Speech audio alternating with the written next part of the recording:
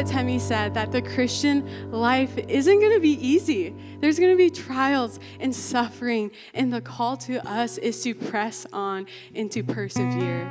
And as I've been thinking about Philippians 3 this week, I've just been feeling like, man, that's a really hard calling. It seems impossible to do. And if I'm being completely honest, I'm tired. I'm tired of pressing on in this life. I'm tired of struggling with anxiety every day and seeing my friends and family struggling with the same sin. I'm tired of seeing tragedy after tragedy on the news. And so how do we, as Christians, how do we press on when we live in a sinful and a broken world? How do we live up to Paul's call to press on and to persevere? And the answer to that is that we press on by clinging onto the hope that this place is not our home. Philippians 3:20 tells us, but our citizenship is in heaven, and we eagerly wait for our Savior from there. If you are a Christian, if you have put your faith in Jesus, then what's true about you is that when your life here comes to an end, you will get to spend eternity in the joyful presence of God. You're not just a citizen of this world, but you have a greater citizenship, a greater identity, a greater allegiance in heaven. Jesus has gone before you and prepared a place for you in his Father's house so that you will be with him forever.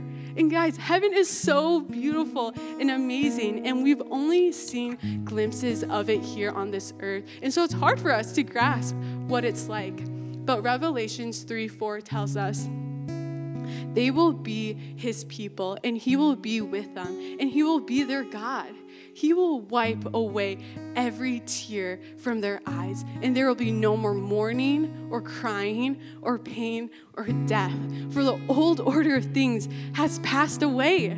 Did you guys hear that? In heaven, there's going to be no more death, no more pain. That persistent sin in your life, you will no longer struggle with that in heaven.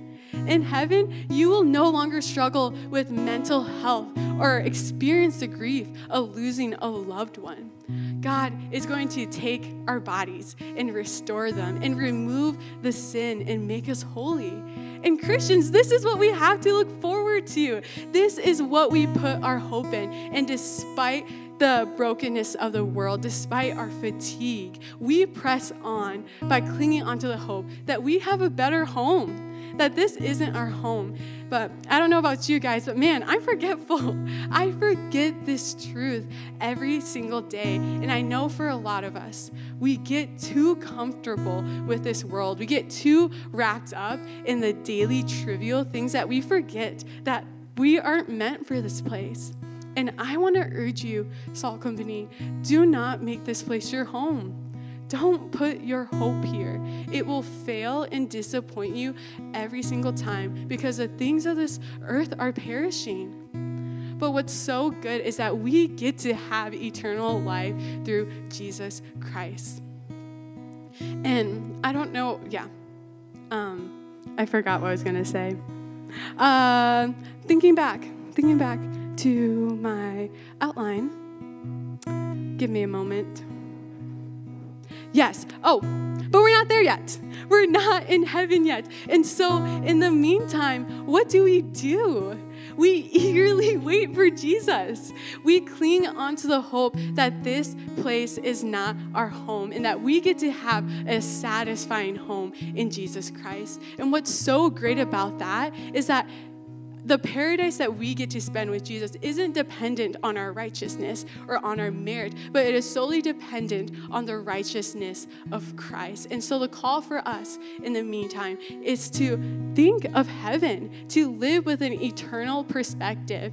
And maybe for you guys, living with an eternal perspective is really considering for the first time that what you do with Jesus on this earth determines how you will spend eternity. Or maybe an earthly or eternal perspective for you is that you give up your earthly belongings and invest into the kingdom of God. whatever it is, my hope and my prayer for us is that at the end of our lives, we would be able to say that we fought the good fight, that we finished the race, and we kept the faith. And so, Salt Company, let's worship. Let's sing songs of praise and do what we will be doing for eternity, and that's worship King Jesus.